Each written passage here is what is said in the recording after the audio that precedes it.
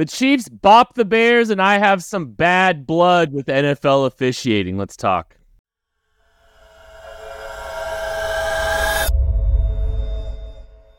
You are listening to KC Sports Network, proudly presented by Emprise Bank.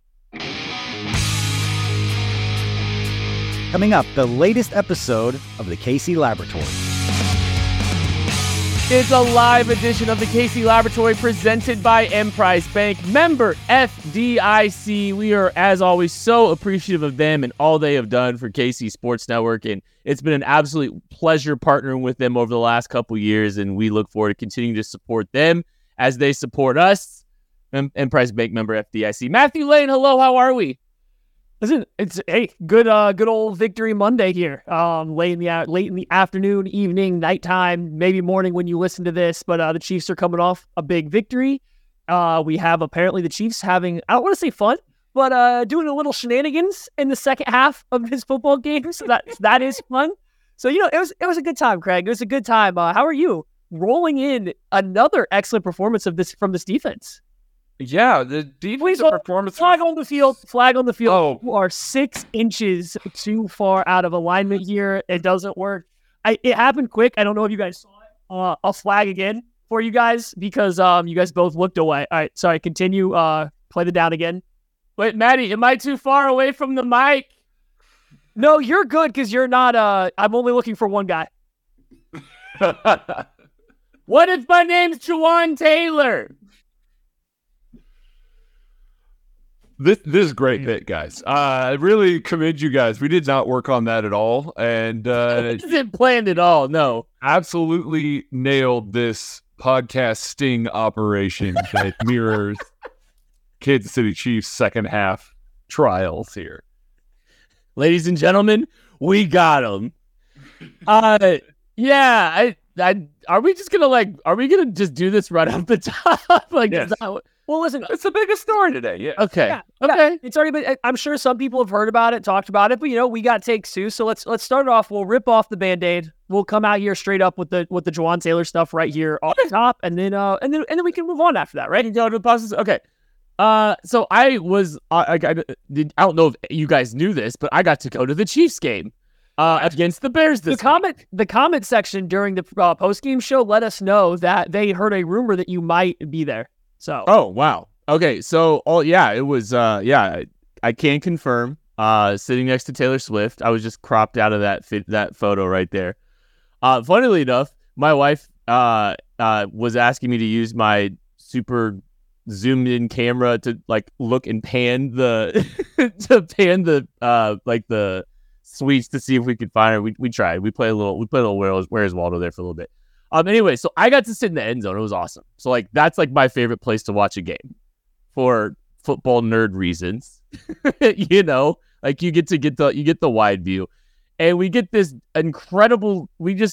unbelievably wide open touchdown for Marquez Valdes-Scantling that gets called back with this ridiculous Jawaan Taylor nonsense again. And I just tell you, it feels like, but before we get too far into this, it does feel like they're picking on Jawaan Taylor 100%, but it also feels like they're picking the downs and the spots in which they're doing it. It feels like crucial downs and crucial moments are the perfect time to try to punish Jawaan Taylor for this. I know the Chiefs were up $1 billion, but one touchdown gets called back. I believe a third down conversion gets called back. I was losing it, especially after this wide open touchdown that we get, which was fun to see. It was fun. It was a fun moment. It's literally Marquez Valdes-Scantling is walking in the direction I am sitting, and then he's walking. It was kind of fun to watch how much he pulled up, how fast the safety was closing. He just knew, but he was still just kind of just walking with a little swag.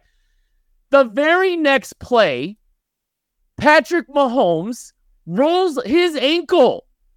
A play that he did not have to be on the field if the NFL was not picking on him, because Bengals truther Chris Collinsworth is going out of his way to try to bring attention to the Kansas City Chiefs dynasty because his $50 million quarterback isn't good enough to beat Patrick Mahomes. But I'm so mad that the next play, after this ridiculous illegal formation call, he gets hurt. Like, you want to know, like, if the NFL's wanting to prove a point, that's great. But do you know what's worse for the NFL than Jawan Taylor lining up where every single right tackle in the NFL lines up? Patrick Mahomes being hurt. That was worse for the NFL. I was fuming. I was absolutely fuming.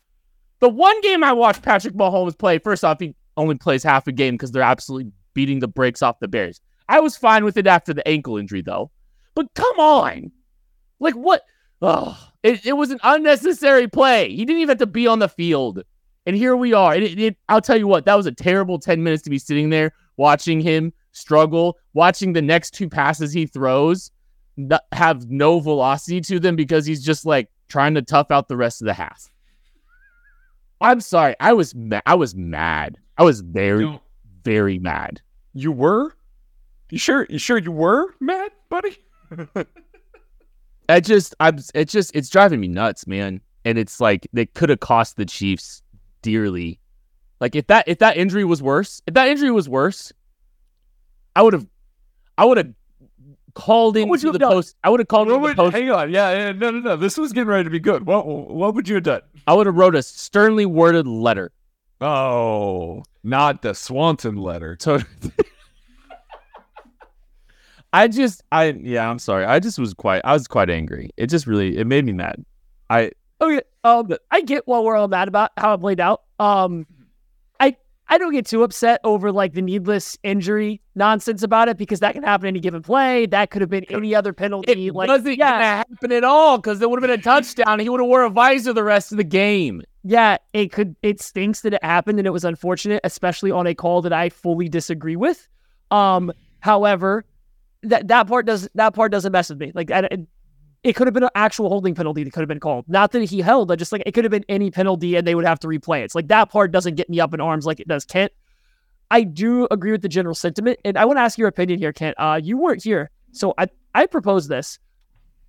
It seems to me like they are catching Jawan Taylor a lot of times with these illegal formations when he is covered up by a wide receiver aligned a little bit tighter to the formation. So if both of his penalties are coming with once with Kelsey and once with MVS, in a little bit tighter split on the line of scrimmage from the slot. And you can actively see the ref trying to break his neck to look around. Now, how that works if you're trying to look down the line of scrimmage when you're aligning with the belt line, I don't know. But you can see a referee trying to look around traffic from where he's aligned. So my theory is they're not picking and choosing plays, but what's happening is when Jawan Taylor's covered up, a referee saying, it looks like he's in the gray area, and then they're just chucking the flag just because. I mean, and now, according to Andy Reid, hey, maybe they feel like they're targeting the guy unfairly for a certain reason. We're going to get to that in a second. It's just, you didn't get to hear that theory from me. So, like, that was just something I lobbed out there because that's where I seem to see it happen a little bit. Because you're right, it's not every play. I think that's a fantastic theory. I want to examine it further. It still does not justify that I'm literally watching Orlando Brown line up next to Joe Burrow in this game. That's currently being played right now. And that he's living in the backfield before and after the snap, if you know what I mean. That's an interesting theory, and it definitely, I mean, it makes some sense. I mean, it probably doesn't help the optics, and they're not, if it gets to that point, they're not giving them the benefit of the doubt, right? But here's the thing. How many teams are they cricking their neck to try to find them? Try to see where the left tackle, because the Chiefs are not the only team to line up in a reduced split.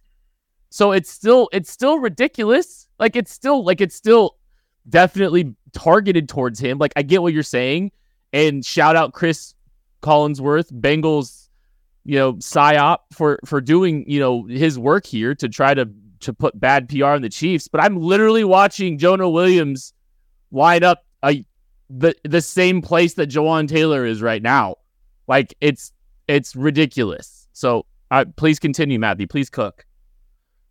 Oh, no, that was all I had. I just wanted to talk about, people heard my general thoughts on the game, the calls from the game already, and I think they heard most of Craig's, right? And so I just wanted to throw that theory to you. I mean, we have a little bit of news from Andy that, maybe alters a little bit of what we're saying. So I was just wanting to get your opinion on that before I let Craig get his takes on the illegal formations off. Well, I mean, I got my takes off yesterday. I posited that maybe Andy was upset with, Jawan Taylor playing in kind of the gray area, wanted him aligned a little closer to the line of scrimmage. It does not appear that Andy Reid has the problem with that maybe I posited there. So I'll admit to being wrong on that one because Andy Reid, after this call gets made, specifically the one against MVS, that's the most egregious one where Jawan Taylor's clearly lined up correctly. It was not illegal formation. So now all of a sudden, Andy Reid pulls him out of the game. We see Prince Tega Wanogho go in there. We see Donovan Smith there. Our good pal, Charles Goldman, writes, again, this is not direct quote from Andy or anything like that, writes, per source, the Chiefs trotted those guys out there, aligned them deeper on purpose because they have a reffing crew that is calling this and singling out Jawan Taylor and saying this man is lining up incorrectly. So they purposefully align these guys deeper. They don't make it super egregious up to the depth that Jawan Taylor was lining up. And they say, okay, let's see what happens here. What happens? No flags. Nothing whatsoever. Same crew that's craning their neck alongside some of these condensed formations to try and see where Jawan Taylor is. They trot these guys out there. What happens? Nothing, with the exact same alignment. Now, that gives Andy Reid plenty of fodder to go talk to the referees. Andy Reid comes out in his presser today, and he reiterates, and so does Patrick Mahomes, that this guy is being unfairly picked on. So look around the league. Look where it is. I know what the league's going to say in this sort of scenario. They're going to come back and they're going to say, hey, listen, I'm talking to every crew. You guys just happen to get a super picky crew. Now Andy gets to turn around and say, well, look what happened over here. Look at how deep our guys were aligned that weren't Jawan Taylor. Where's the flag for that? Why aren't they calling that? This is clearly a singled out thing, and I'm sure Andy Reid doesn't write anything down because he knows the Stringer Bell rule as well. He's not going to claim that he's out here with some sort of conspiracy, but he clearly tried something out there, clearly tried to get the refs to throw that flag for anybody not named Jawan Taylor, and this reffing crew just swallowed their whistle entirely. It's egregious. We're now to the point, I don't like wearing the conspiracy theory hat, but we are now to the point where it's there, and it's hard to ignore. I love that the Chiefs had 30 minutes of football to prove a point because they were beating the brakes off another NFL team, though.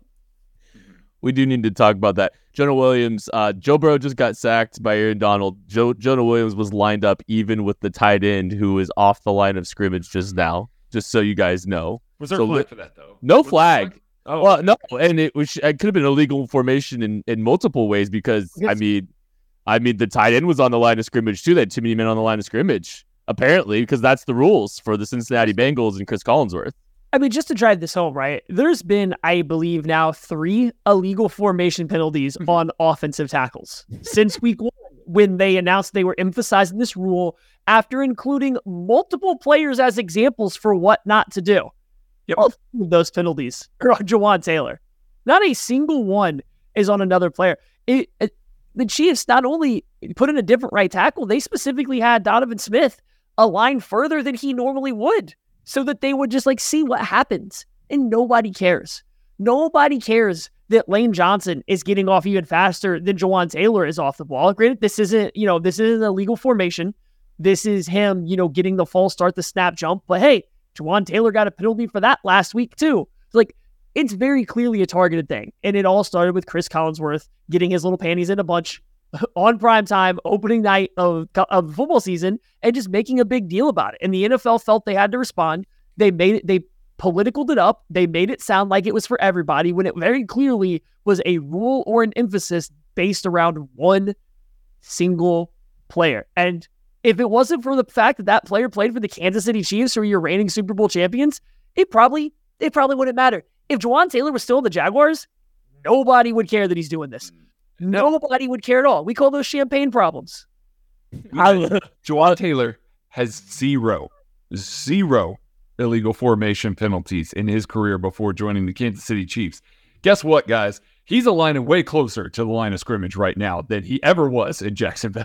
And Craig, the Cincinnati Bengals have zero rings. We're going to take a break. We'll be back right after this. Thanks for listening to KC Sports Network. Make sure you download our new app. Find it on the App Store or Google Play. Just search KC Sports Network. Fellas, are you running into some stubble trouble? Are you dreaming of that clean-shaven look but hate going through the hassle of a wet shave every other day? I know you are. That's why we've partnered with Manscaped, the brand for below the waist, and it's coming to save that beautiful face. Yes, sir, Manscaped now has beard products and is going a step further with the launch of their brand new Handyman electric face shaver. It's designed to give your face that smooth and chiseled finish without the mess of a traditional shave. Make sure to join the 9 million men worldwide who trust Manscaped with our exclusive offer. Head over to manscaped.com and use code KCSN for 20% off and free shipping. Your face is the first thing people see when you walk through the door. Give them something to look at with the Manscaped Handyman. For me, being able to shave up to 3 days growth without the mess of traditional shaving is priceless. The Beard Hedger is a high-tech piece of art in a travel-sized package with a long-lasting battery, universal charging, and a strong motor. Trust me, gents, you can't go wrong with any of these options. Get 20% off and free shipping with the code KCSN at manscaped.com. That's 20% off with free shipping at manscaped.com and use code KCSN. Hit the refresh button with the Handyman. It's more fun to be there for live Kansas City Chiefs football. And when you need tickets, Ticketmaster's got you covered. As the official marketplace of the Kansas City Chiefs and the NFL, Ticketmaster gives you more ways to find your perfect seat. Their interactive seat map gives you 360-degree previews of your section to make sure you have the best view of those pivotal plays. And if your plans change, Ticketmaster gives you more flexibility to sell or transfer your tickets. Plus, mobile tickets make getting in on game day a breeze. And you can even customize your Ticketmaster app to rep your team's colors. Find tickets today at Ticketmaster.com/Chiefs. With the busy fall season already in swing, you might be looking for wholesome, convenient meals for jam-packed days. Factor, America's #1 ready-to-eat meal kit, can help you fuel up fast with chef-prepared, dietitian-approved, ready-to-eat meals delivered straight to your door. You'll save time, eat well, and stay on track with your healthy lifestyle. Need an extra boost to support your wellness goals and feel your best as you tackle a busy autumn?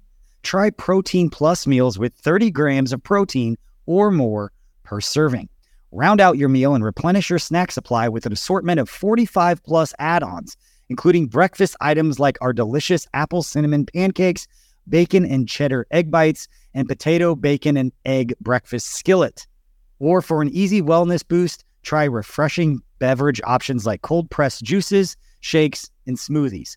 Head to factormeals.com/KCSN50 and use code KCSN50 to get 50% off. That's right, 50% off by using code KCSN50 at factormeals.com/KCSN50 to get 50% off. Everybody that's hanging out with us here on a Victory Monday night, talking about Chiefs Bears. We haven't even really talked much about the game at all, but Let's get to the game. It's time. It is time.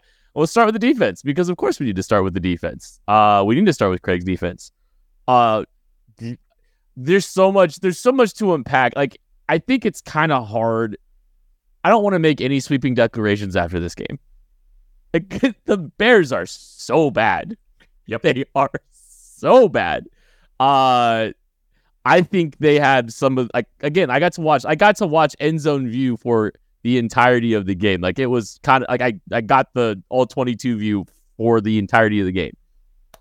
It was schematically football malpractice what the Chicago Bears are doing right now. They are doing everything to not accentuate the strengths of their quarterback, try to turn him into a traditional drop back without any great route structure to their offense. It felt very siloed route structure where nothing was playing off each other, no easy completions, no great attempts to try to get your best player, DJ Moore, the ball. So, like, I get, like, yes, I want to talk about the defense, but it also, like, I'm not trying to make huge declarations about this team because it was the Bears, but at the same time, we've got a sample size of this defense being awesome for 3 straight games. So you got to kind of take both of those things into consideration. And what we saw from the defense was quite good, Matthew. I mean, it was. They, Cairo Santos revenge game, got rid of the shutout, and then they let up a garbage time touchdown. They were booing so hard when they went for the field goal. I'm sure. The fans were so great. I bet. Santos playing Gabbert for throwing that interception and immediately setting them up at field goal range. Yeah, that wasn't great. That's also true. I mean, hey, Santos, the reason that Mahomes has to wear number 15. Anywho, so yeah, now he gets the revenge. He gets the points on the board. But like realistically, the defense for when things mattered did absolutely positively everything you would want from them. Oh, and by the way, their best player, Chris Jones, played hardly any snaps, especially in the second quarter. Like it was still somewhat a game. Not a game. Sorry, I take that back. It wasn't a complete blowout in the second quarter. It was on its way there, but it wasn't a complete blowout. It got ugly late. It was like 21-0, and then you blinked and it was 34-0. Chris Jones was hanging out on the sideline more than he was getting on the field for the defense. Nick Bolton, who is one of their 5 best defenders, isn't even playing in this game, and it doesn't matter. The Bears can't do anything. I'm with Kent. I think the Bears' offense is in disarray right now. I don't know. They need to blow it up. They need to blow it up now. They could just go run the triple option, and it would be better. They need to figure out what to do on that side of the ball. But it's still nice to see a defense come out and dominate an opponent that it's supposed to. This Chiefs defense, we talked about it, year after year. No matter how bad the opponent is on offense, or sometimes even on defense, they don't dominate them in the way they always should. A lot of times when they're going up against a team that they are supposed to completely smother, they don't.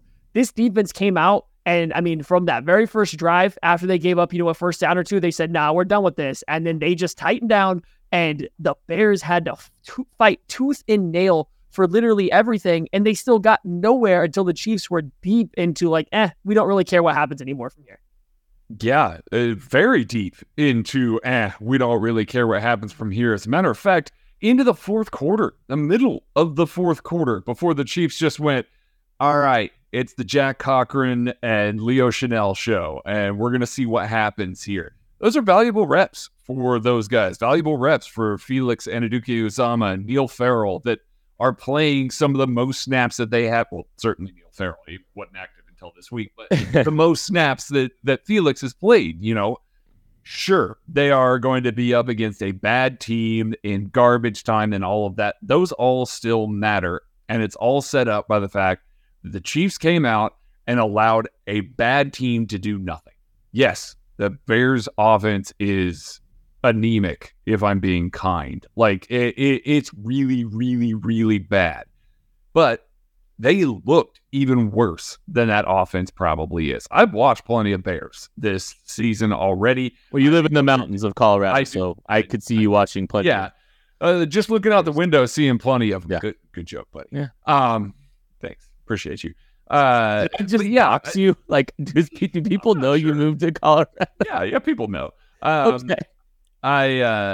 Anyway, but yeah, I watched the 2 previous games to kind of look and see what they were doing on offense. They have moments still. Like those receivers, DJ Moore's a good football player. And the fact that the Kansas City Chiefs took him away for most of the day, I mean, we saw the targets that he was in single coverage, and he was pretty blanketed for most of the day. The completions that he had were pretty blanketed.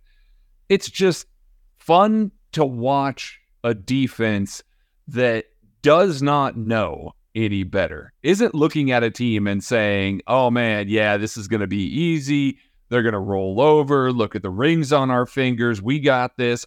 I'm not saying that other Chiefs teams definitely did that, but there were eggs that were laid by this defense against bad football teams before.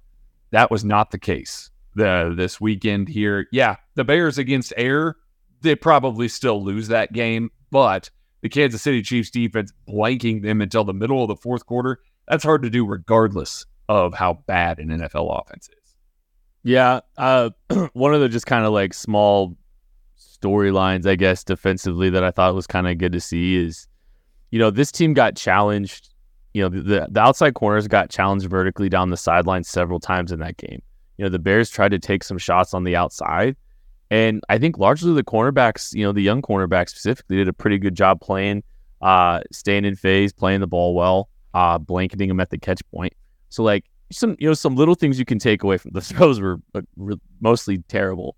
But just the process was good for them trying to work those, those fades outside. So getting to see some of that kind of stuff. Which, I mean, that was like what constituted the vertical aspect of this offense. It was so bad. I can't tell you. Honestly, I'm telling you, I'm just perplexed by how bad of choices the Bengals offense or the Bears offense was making. High school route concepts. I don't know. Why not try to use Justin Fields' legs as a weapon? I don't know. This isn't a Bears podcast, Kent. Let's talk about how the Chiefs stopped them. Okay. You know what's really cool? You know what's really cool? Trent McDuffie being so good that L'Jarius Sneed, who we've praised for years for being a great corner at everything besides the coverage stuff, and not that he's bad at the coverage, just he's been elite at everything besides the coverage aspect. Trent McDuffie's been so good that they have moved L'Jarius Sneed out of the slot, out of the position to do all of those non-coverage corner things so that Trent McDuffie can do it. And outside blitzing, and I don't even know there, he might be just as good, if not better, than L'Jarius Sneed at all this stuff. And what this also allows is Sneed to go play on the outside. And now you take this really fast, long, rangy cornerback that struggles changing directions, that struggles with two-way goes out of the slot. That is where his issues in coverage have been, is when he has to deal with a wide receiver setting him up, squaring their hips up with them, and then running across the field horizontally. You remove that from his docket, and now all Sneed's asked to do is essentially to run vertically. Yes, he will still chase guys across the field in man coverage, but for the most part, he's just getting to play vertical and use his length and his speed and the sideline and his physicality. I think it's making him a lot better player in coverage. I think this has been one of Sneed's better coverage years here to start, and he's getting challenged by opposing teams' number one wide receivers. Yeah, he may have lost a rep or two to Calvin Ridley. Yeah, he may have lost a rep or two to DJ Moore. Guess what? I'm talking about really good wide receivers that he's matched up with all game long. So we talk a lot about Trent McDuffie being good, and I'm never going to stop anybody from doing that. Been on the Trent McDuffie bandwagon since day one here, but I really like what it means for L'Jarius Sneed because it's allowing him to play, I think, in a better position for him, and now he's showcasing a different skill set that I think that we as Chiefs fans kind of got away from seeing. It's been a while since Sneed has looked like a lockdown or a high-end coverage corner. He's been a guy that does everything else, and now we're getting back to that because they finally put him on the outside. So I love that move for the Chiefs, and it seems to be paying big dividends here early on. Yeah, through 3 games right now, I've got L'Jarius Sneed at a 14% target rate by the opposing offense. That is the highest of any player wearing a Chiefs uniform, and it shows. You see, there's a lot of times that teams are targeting L'Jarius Sneed. They're targeting L'Jarius Sneed because he's following the other team's number one receiver all over the field there. L'Jarius Sneed is allowing 6 yards per completion and has a 56% success rate. That means he wins more often than he loses. That's very positive as a corner. The next highest targeted player in the Chiefs secondary is Trent McDuffie. He's allowing 5.1 yards per target, but a 63% success rate. That's unheard of. And frankly, it's second on the team to Joshua Williams, who has seen significantly fewer targets, and he gets to use the boundary a lot more than Trent McDuffie does. It is impressive to go down this list and look at it as it stands right now. This is through 3 games. The Kansas City Chiefs don't have a corner under a 50% success rate. They have played some good wide receivers. They have played some good offenses in the Detroit Lions and the Jacksonville Jaguars. I know what the Jaguars did this week, but they were still a good offense. It doesn't matter. We can look at the Bears and say, oh yeah, they were terrible. They were absolutely just the pile of dog poop on fire on somebody's porch. So that's how bad they were. But this defense, this secondary in particular, we've talked a lot about the front 7. We've talked a lot about the linebacker play, the defensive line. This secondary has been so good for Steve Spagnuolo. And it's amazing to sit here and watch a bunch of guys that are in their second year of the program here outside of L'Jarius Sneed performing at the level that they are. It's really, truly a treat to watch. Think about just L'Jarius Sneed and his usage. with Snead, he's had some issues, injury, concerns. He's had some concussions in his career. Keeping him away from some of that contact too might not be the worst thing for his longevity either. Keeping him outside might help protect his body a little bit because, he's definitely seen, the ramifications, like the first play against the Bengals, where'd that happen? Closer to the box. He might have lined out outside. I can't remember. But you see what I'm saying. You get the point. It might be helping him stay away a little bit from some of that physicality that he might be experiencing. Yeah, I thought Trent McDuffie was awesome. He was good in the run game, obviously making that play on the ball, forcing the fumble. I mean, he's a blue chip. I think we've got enough of a sample size to call him a blue chip. And that's a significant, piece for and a feather in the cap for Brett Veach.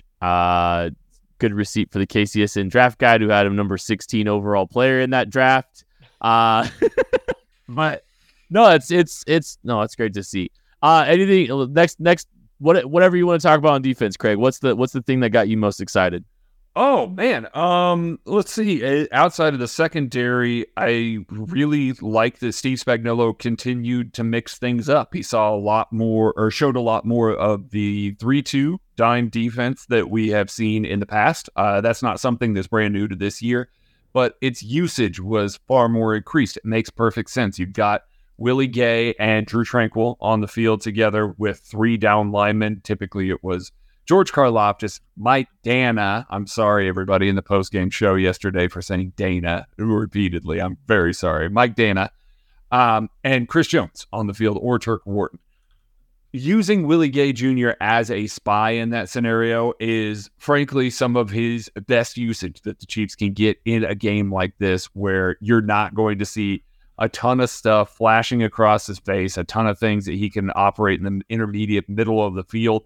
This offense is basically all go, downfield or running the ball between the tackles. And those aren't necessarily things that Willie Gay Jr. affects the game in the same way. We saw lots of times, I know that Willie Gay Jr. overran a couple of sacks this week, but I thought that he did a really good job of still maintaining contain on a lot of plays, particularly when the game went along. Did a good job keeping Justin Fields in the pocket. And that's exactly what you wanted to do. Yeah, Justin Fields is terrible in the pocket. Make sure he doesn't break contain and use his legs in a way that can hurt you. The couple of times that we saw Justin Fields do that and make terrific scrambles were the plays that Willie Gay Jr. thought he had an avenue towards him and wasn't able to close up the play all the way. That'll happen. That's just fine. He learned from it as the game went along. We talked a lot about Willie kind of not necessarily the same opportunities as other linebackers. This is a prime opportunity for him to see the field and impact the game. I felt like he really did, keeping Justin Fields in check. I mean, I think this goes back to something we talked about earlier, is the Joe Cullen effect on this entire team. And I know Willie Gay's linebacker, he's not just working with Joe Cullen, but you see it with the pass rush too. These guys are playing such good fundamental football, and they're working together in unison. And it goes to keeping all these quarterbacks in the pocket, not just a guy like Justin Fields, but we saw with Trevor Lawrence. We've seen it. Even Jared Goff's not going to move as much, but we saw them working together, right? We saw that continuity kind of growing, and it's there. It's very evident, and I think that's a good realization of Steve Spagnuolo, Joe Cullen, and all the players on this team of the direction this league is going. The Chiefs secondary is good enough to shut down the primary route concept, the primary play call. Then now, to win a Super Bowl, you are also going to have to stop the second reaction plays from Joe Burrows, from Jalen Hurts, from Josh Allen, from so on and so forth. Maybe not Joe Burrow. He may not be in the playoffs. Anyways, continue. And so you have to shut down the second reaction play of all of these guys. Well, to do that, you got to have defensive linemen in the correct spots. You can't get out of your rush lane and give them these open avenues. Patrick Mahomes, literally has been the guy that kind of pushed the NFL in this direction. And what he does, and you see teams try to do it against him all the time. Thankfully, he's a magician, and he still finds a way to navigate through it. But not every quarterback is going to be able to do it at the same rate Patrick Mahomes has. See Matt Stafford trying to sidearm stuff around just a little bit ago. So, not every team can do it. So the way this defense is playing right now is very good for them. I think it's going to go a long way, especially come playoff time. Yeah, it might not lead to a ton of sacks all the time. The sacks might be spread around. George Karlaftis is playing fantastic football. The sacks he is getting are just cleanup sacks. His best rushes aren't resulting in sacks at all. His best plays, his most impressive plays, aren't the ones he's really collecting these stats on, but that doesn't matter. People aren't chasing individual stats. I think that's really big for the youngest defense in the NFL to understand in week 3, coming off of a Super Bowl winning season. That's pretty big. No, it's huge. No sophomore slump so far for this defense. You're seeing a lot of these second-year players still hungry. And, I think we go back to Steve Spagnuolo throwing Najee Johnson out there, throwing Nick Jones out there. He's throwing Khalif Halasse and Echo Boydo out there. I mean, Echo Boydo wound up not making the team, and this is not knocking Echo. Don't make it out to be that. It's a tough room to be in. A tough room to be in, but it's also, I think it's kind of Steve Spagnuolo was not going to let some of these young guys, and this coaching staff was not going to let some of these young guys rest on what they did last year. And I think some of these players just have the right mentality in general, right? Trent McDuffie's getting some new challenges, which is just big. And George Karlaftis is just like, just listen to the man talk. Like, I think he's totally fine with doing exactly what he's doing right now. So I feel like it's been good to see this young group. Justin Fields, and this isn't ducking on Justin Fields here. We talk about Steve Spagnuolo mixing some things up. He was not seeing things cleanly, scheme or not, was not seeing things clearly, holding on to the ball too long, wasn't always resulting in sacks, to your point, but he just, the plays were dead, and second reaction plays weren't a thing. This team was really good with second reaction plays. I'm thinking of one play where, Justin Fields, kind of fit one into Cole Kmet when he was working down the across sides. his body. Yeah, and honestly, I rewatched it a few times, and there's nobody that should have fallen off of pursuing Justin Fields to pick up Cole Kmet. It was just a great play by Fields. So even the second reaction stuff it wasn't too bad. We're gonna take a break. We'll be back right after this. Thanks for listening to KC Sports Network. Make sure you download our new app. Find it on the App Store or Google Play. Just search KC Sports Network. Hey guys, it's Benny Heiss from Benny and the Bets, and when it comes to improving your golf performance, there is nothing quite like a PXG custom club fitting experience with a true PXG fitting specialist. This data-driven fitting is going to help determine the right club heads, perfect loft, lie, and shafts to be able to completely transform and change your game, and also lower your scores in the process. So no matter your skill level, you can be fitted for PXG's flagship Gen 6 clubs. They're designed to deliver incredible gains in distance, accuracy, and forgiveness. And for a limited time, you can use the code PXG75 when you sign up for a custom fit and get 75% off your fitting at PXG.com. Or you can give their store in Kansas City a call at 913-396-6100. Thanks, everybody that is hanging out with us tonight. Again, we appreciate you and your support of KC Sports Network. It was really nice running into some of you at Arrowhead this weekend. Thank you for some of the nice things you said. It was fun. I got to run into Patrick Fee over at Holiday Distillery. Went over to Lot J, hung out with him for a little bit. Got to meet the wonderful people at Bad Shelter Farms. They were you awesome. at the game or something? Yeah, I was. But I also got to tailgate as well, and it was beef of the week. Kent Swanson versus the referees. It's just Tucker clipping the first 15 minutes. I think, beef of the week's my favorite thing ever. I love it so much. But I think Juwan was last week, so me versus them about Juwan Taylor might just be too close to home. Really, Rasheed versus the end zone. I think that's the low-hanging fruit. Poor guy. We should just. Do you have anything else about the defense, or can we move on to the offense? I mean, it's hard to have much else. They beat a bad team and made them look really bad. Like we'll see. They're not gonna play a good offense for a little while now. Just keep aiming. Yeah, and I said the Chargers is the good offense they're gonna play. They just lost Mike Williams for the season, and let's be real. Keenan Allen had 18 targets. That dude's hamstrings are a really old rubber band that you found underneath the refrigerator. You don't know how much longer they're going to last if he's getting 18 targets. Listen, the Broncos, I can't. I just can't. No, I can't. I saw some people saying, some Broncos fans saying that they were getting text messages from people saying they're feeling bad for him. Not a chance. I don't. I don't feel bad for him at all. I'm gonna just enjoy every second of it. It's Go just past that a tree, Quinn Miners. they make it very easy to not like them. Are the Broncos your least favorite AFC West team, Maddie? Oh, they're probably my favorite AFC West team besides the Chiefs. I probably have the least ill will towards the Broncos compared to the Chargers and the Raiders.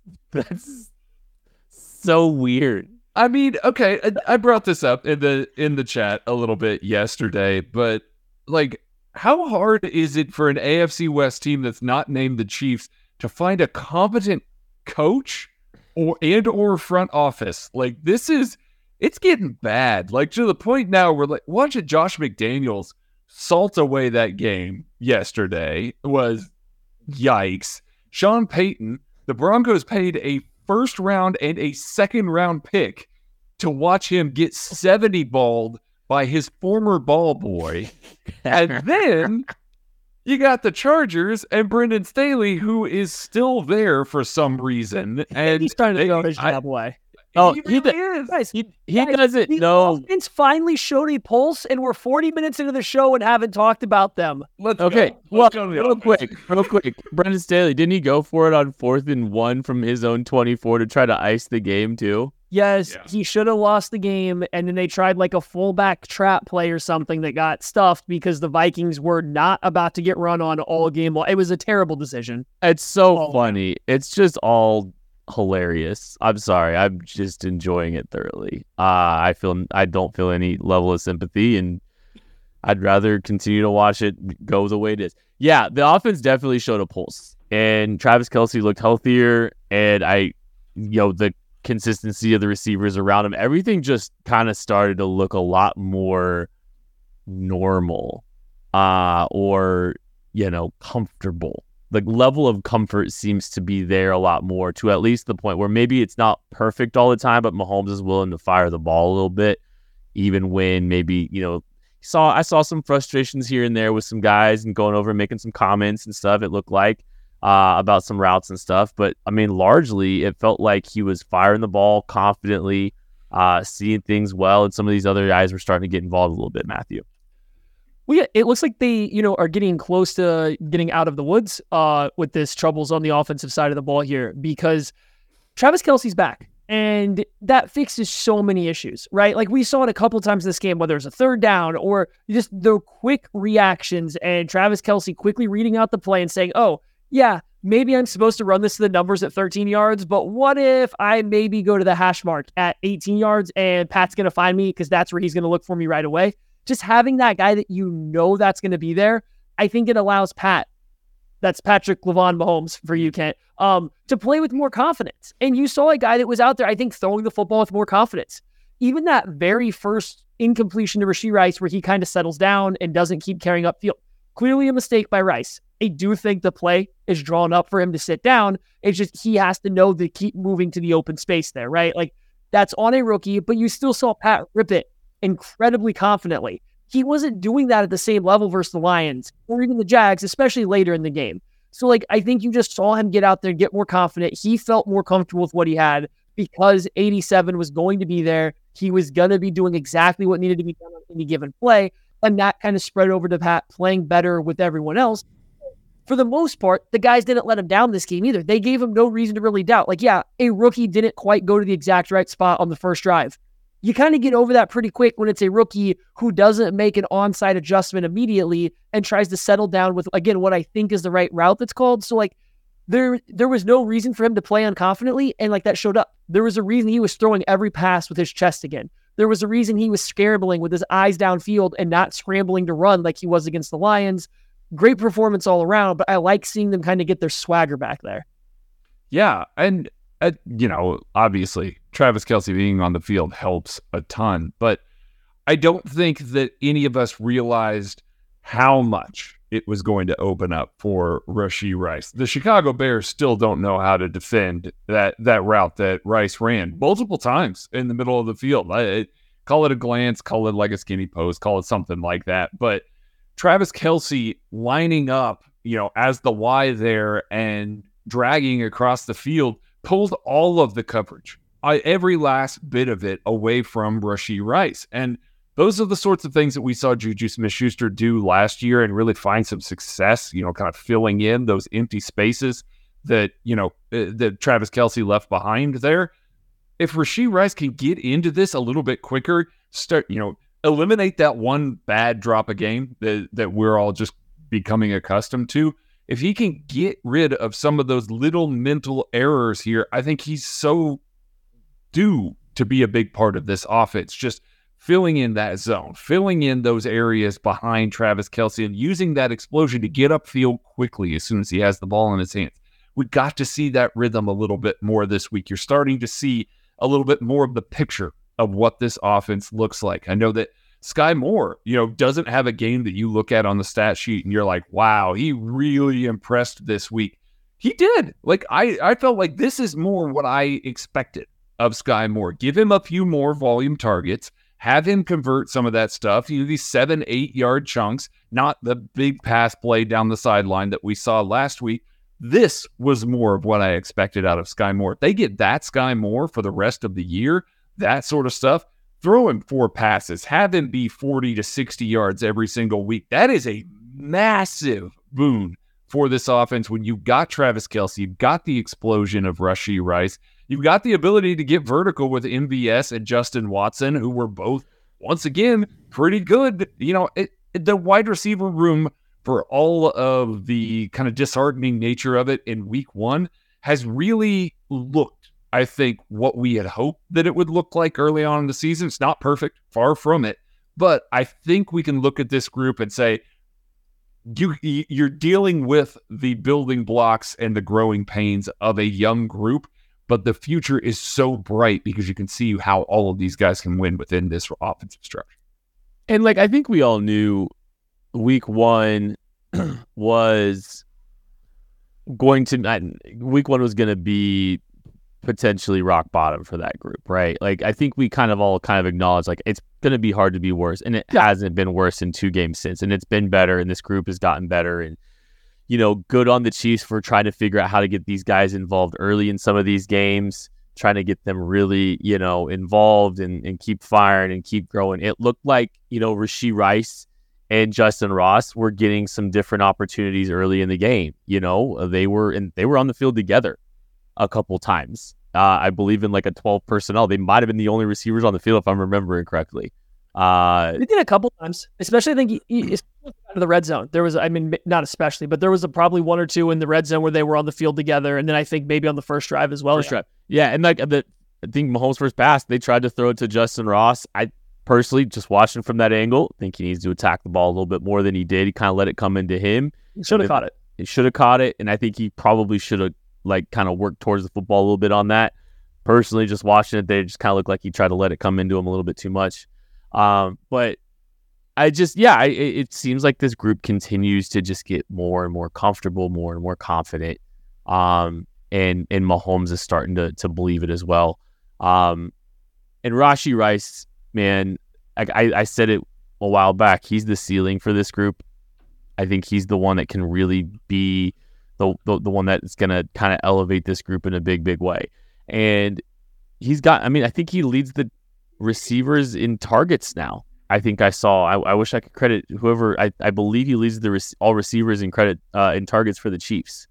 Well, he did get volume fed right there at the end of this game. You would be correct. He has 14 targets. Travis Kelce is first with 17 in 2 games. Yeah. Then Rashee Rice has got 14, and then Sky Moore 13, Justin Watson 12. So there you go. And I get 11, 10, 9, 8, 7. That's other receivers, by the way. Kadarius Toney with 11 targets and 35 yards. Yikes. Today's not the day to have the Kadarius Toney conversation. Yeah, we won't, but I just saw that. Ugh. But did he play after the first play? No, he played 2 snaps. He played 1 on the second or third drive. I don't know if he re-aggravated an injury. If they knew that, not even that quickly though, I don't think that they knew it was going to be a blowout. So I don't know. But from what we have seen too, you can use Rashee Rice in a lot of the same ways you can use Kadarius Toney. It seems to be there's a little bit of overlap in their skill set. No, they haven't been giving Rice a ton of the end around stuff, and he doesn't have that level of speed. But in terms of in the passing game, you can give him a lot of the same actual work in the passing game. I'm excited for Rice to get some more what's called them real routes. Like a lot of right now, he's just running little spacing routes, getting the ball and turning it into yak. Love it. It's great. It's getting him involved, and they've tried to get him on some crossers and stuff. I'm excited for real routes, but the best thing he did in this game, even better than all the yak, his blocking. He's probably the Chiefs' best blocking wide receiver right now. They're putting him in there to go dig out linebackers. They're putting him in there to go fit up on safeties that are trying to come in and fill the run. Like, it really stands out. They are trying to get him in there, especially in the slot, and then run kind of his direction, or have him come insert into the actual like run play and take on a linebacker. So like, you're getting a rookie wide receiver that's creating yak and blocking well. And I'm with you. There's a lot of ceiling there, and he's doing a lot of the dirty work stuff that you don't always get from young guys. Yeah, I mean, again, that drop per game, you eliminate that, all of a sudden Andy Reid's going to trust you a lot more to do a lot of stuff. We have seen that when guys make repeated mistakes and repeated drops, they don't get those opportunities. Andy Reid kind of puts them on ice for a little bit to get their heads right, not trying to put too much on their plate, but that's got to improve. If that improves, I think that this is, he has the chance to be the Chiefs' leading wide receiver in yards, which right now is Justin Watson. For those of you who are not paying all the way attention, it is Justin Watson. Yeah, Travis Kelce didn't play week 1, but Justin Watson on merit right now leading the team in receiving. I'm going to do some quick math here real quick. While I'm doing that, I do want to say something. And you talk about blocking, right? And Justin Watson is also another guy that's gotten a lot of, credit for his blocking in the past. Well, that's the kind of stuff that's the kind of stuff that gets you opportunities to make plays on the field when you are a good blocker. And when you can, get those kind of opportunities, some other chances will fall into your lap because you earn your opportunities as a blocker and stuff like that. So, that's something he keeps doing that. Good things are going to happen to him and opportunities are going to keep coming his way. I wanted to do some quick math right now.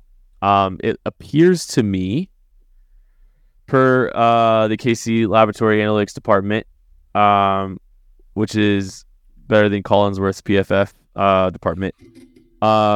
This is another Collinsworth joke.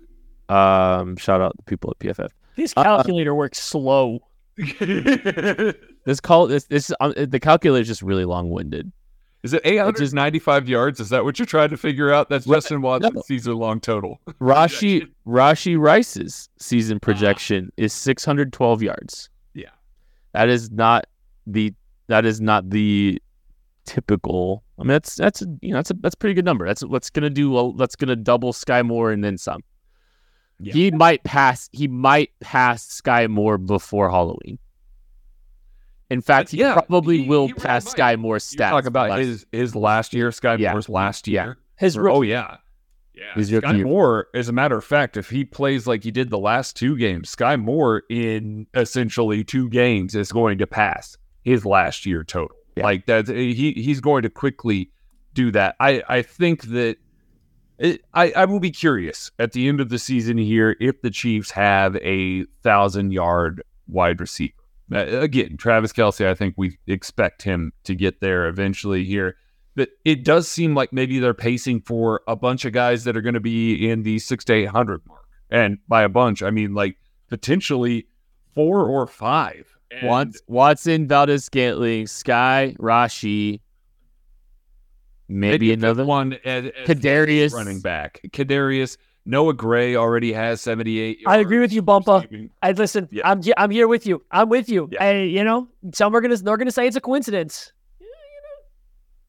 Just saying. When you're not trying to force the ball to a guy that doesn't play real wide receiver every other rep that he's on the field. I'm just saying. For the audio only listeners, Maddie was reading a comment of how the offense seems to play better when Kadarius Toney is not on the field. So there was that. Real quick, around the horn before we do sticker slaps and spirits. Perfect. We are about a month away from the NFL trade deadline, and I know it's 3 games in.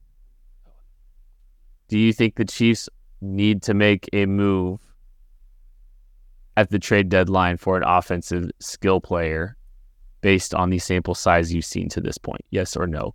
Matthew. You have to make a decision right now. I know it's early. Again, acknowledging it's early. Need to know if an opportunity presents itself, they should. Okay. Craig? You should tune in to 21 Questions this week to get my answer for that. Is that a question on 21 Questions? It is a question on 21 Questions that me and my good pal, His Dirkness, answered for you. So stay tuned. That's later this week. That's what I get for not being on the Discord. Very often. Or listening. All right. Sticker slaps and spirits time. And if you are listening or if you are watching live, feel free. We are going to give a game ball out to somebody that of your guys' choosing. Sticker slaps and spirits here. My sticker is going to go. I'm going to go to Rashee Rice. Rashee, I want to give you something since you came short of the end zone twice. I feel like you deserved at least one touchdown this week. The mean old refs called you short.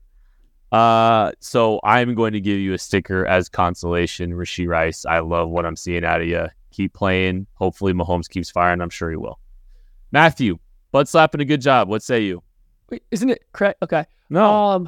Never has been. I have two that I wanted to get in here, and we real quick something else. So this is now a pickle that I have been presented with. So I'm going to go with my first one. Clyde Edwards-Helaire.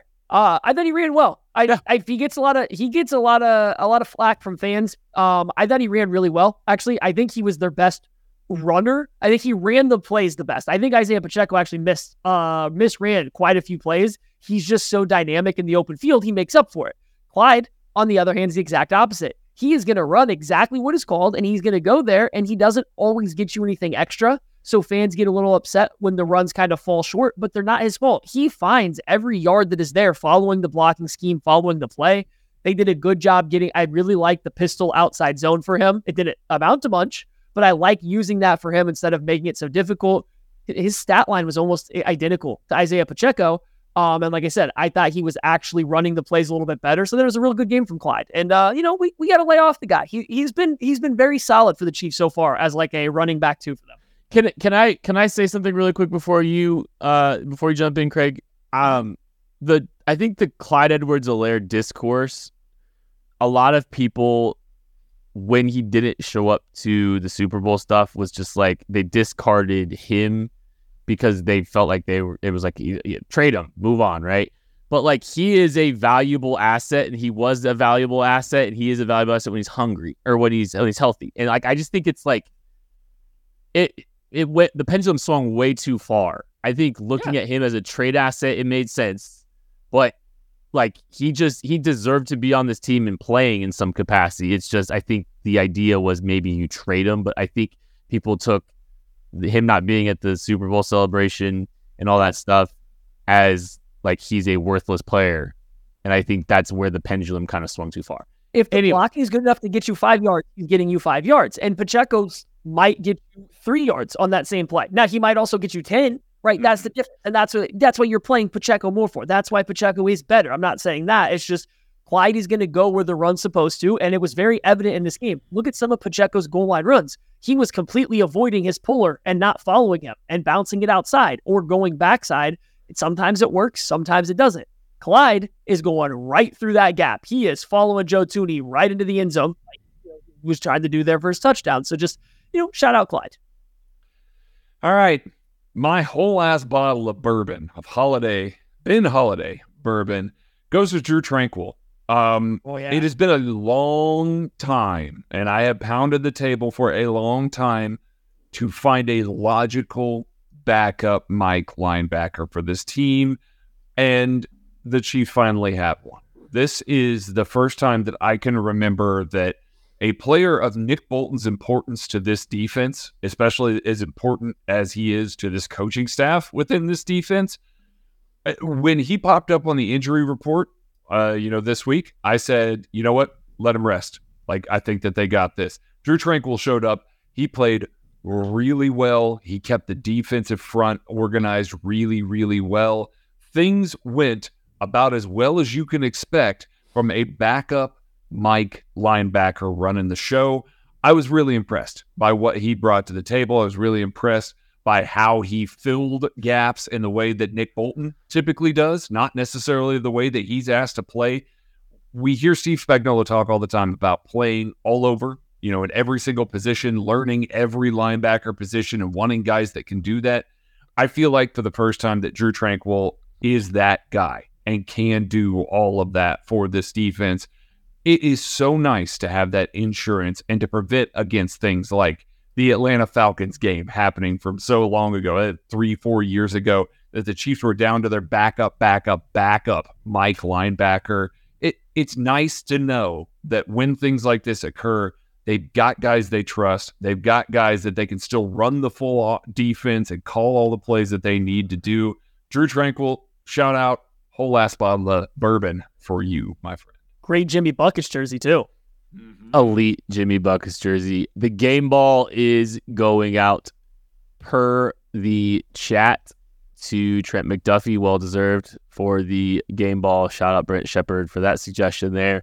Well-deserved. Blue chip Trent McDuffie, as some would call him.